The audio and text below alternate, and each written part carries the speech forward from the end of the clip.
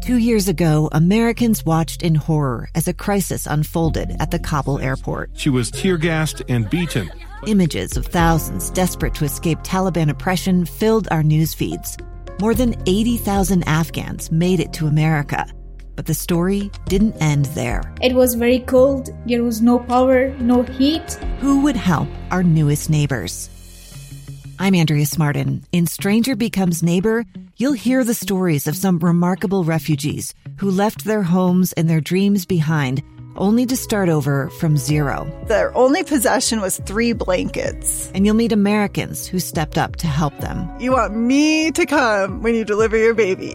What can one person do in the face of an international disaster decades in the making? That's Stranger Becomes Neighbor. Find us at kslpodcast.com. Follow us on Apple Podcasts or anywhere else you listen.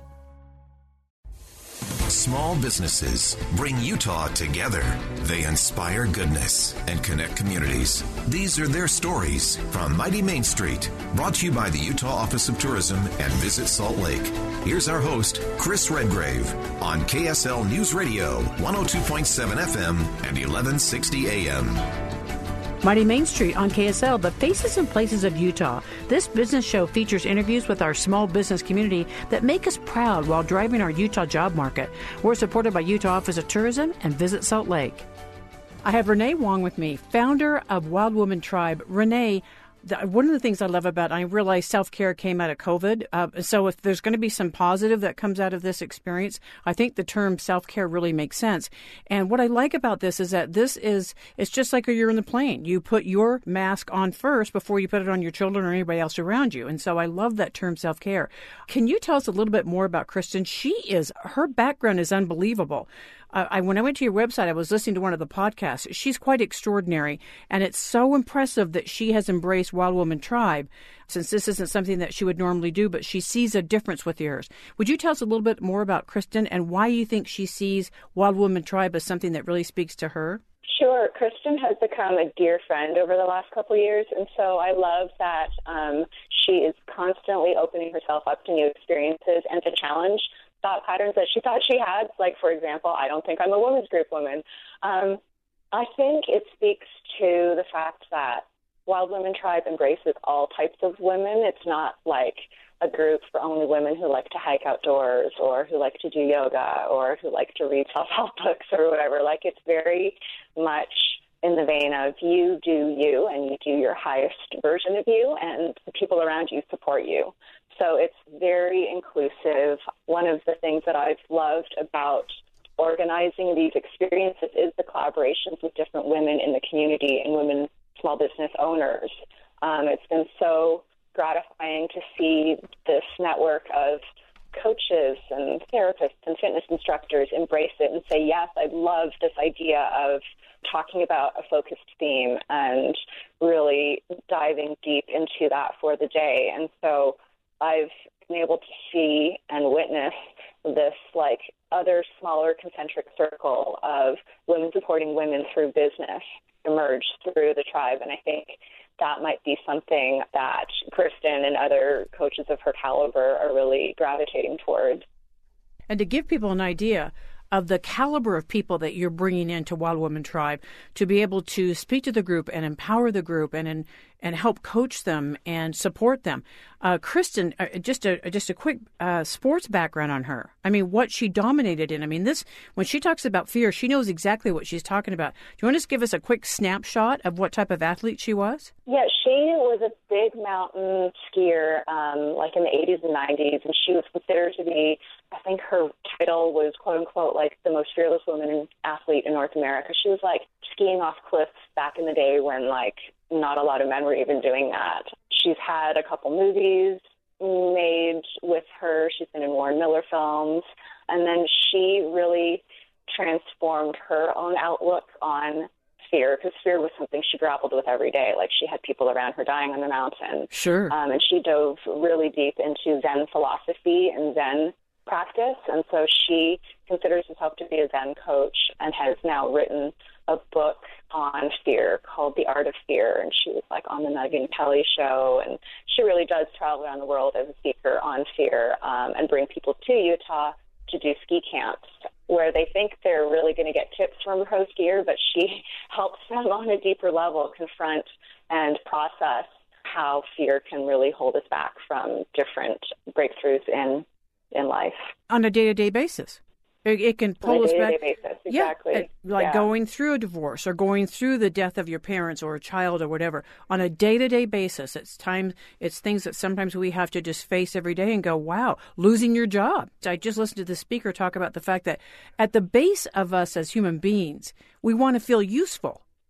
And so you have something taken away from you that you felt that you were useful doing, either parenting or spouse support or job, and you have that taken away from you. It really addresses your identity. That's the part that stops us in our tracks, and that all of a sudden we feel kind of stuck. And so I think it's so cool, Renee, that you have started this. How many people do you have supporting Wild Woman Tribe right now? We've worked with probably 2 or 3 dozen different coaches and collaborators over the years, and some we rotate back to because, relationships give and take, and you have like a really good flow with several. And then I think in terms of how many people have come on these adventures, I was thinking about it yesterday to get some numbers for you. I'd say like probably several hundred.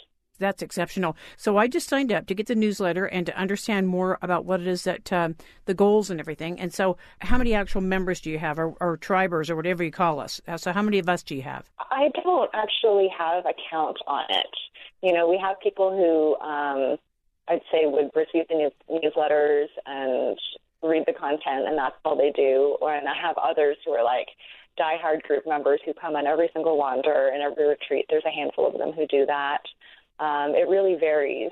So there's not like a fixed number, but there's certainly the opportunity for women to encourage them when you come, bring your business cards. It's not a networking event, but you will connect with people and meet people who share a like-minded spirit and a like-minded way of looking at the world. And so I do know that people have met on group excursions and retreats and have kept in touch and become good, close, dear friends from those initial meetings. Well, I bet it's huge word of mouth. And women are such natural, people, we're networkers. Women especially love to network and like to share amazing stories or products or whatever. And so I bet the word of mouth on this is huge for you.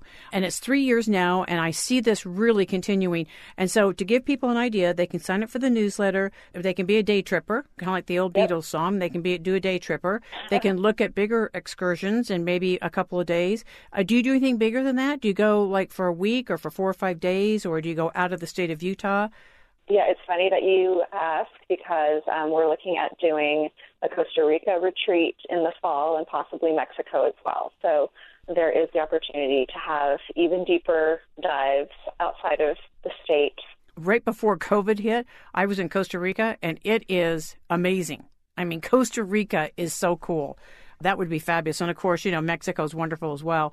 That's great. I love the direction you're going in. I can't wait to find out more about this. Do you want to give us your website so people know where to go and kind of give people an idea? I didn't see where I needed to pay a membership or anything. So how does this work for you financially, Renee? There's no membership fee, but each of the excursions has a different fee. Okay. And so that gets split between, the group and the collaborators as well. The website is wildwomentribe.net. The next upcoming retreat is in Moab, May 14th to 16th. And so Kristen will actually be there, and we'll have daily yoga. We have this amazing Salt Lake-based nutrition coach and chef, Marissa Cardwell, who's coming to cater all our meals. We'll have some art therapy, guided hikes, fireside dance parties, a lot of different fun experiences there. Renee, thank you so much for joining us. You are brought to us by Utah Office of Tourism. They asked us to give you a call. They're one of the underwriters to the program Reaching Out to Small Business. It's been a pleasure getting to know you, and I'm so glad I signed up to find out more about Wild Woman Tribe. And the website again is wildwomentribe.net. Thank you so much, Renee. All the best to you. Thank you, Chris. Check out our interviews on the podcast page of KSLNewsRadio.com. I'm Chris Redgrave, host of Mighty Main Street. Stick around for more stories on KSL Radio. 2 years ago, Americans watched in horror as a crisis unfolded at the Kabul airport. There's desperation and anguish. More than 80,000 Afghans have since arrived in America, but this story is still unfolding. I'm Andrea Smartin. In my new podcast, Stranger Becomes Neighbor, we'll find out what happens to these new arrivals in our communities. Who would help our newest neighbors? Follow us at kslpodcast.com, Apple Podcasts, or anywhere else you listen.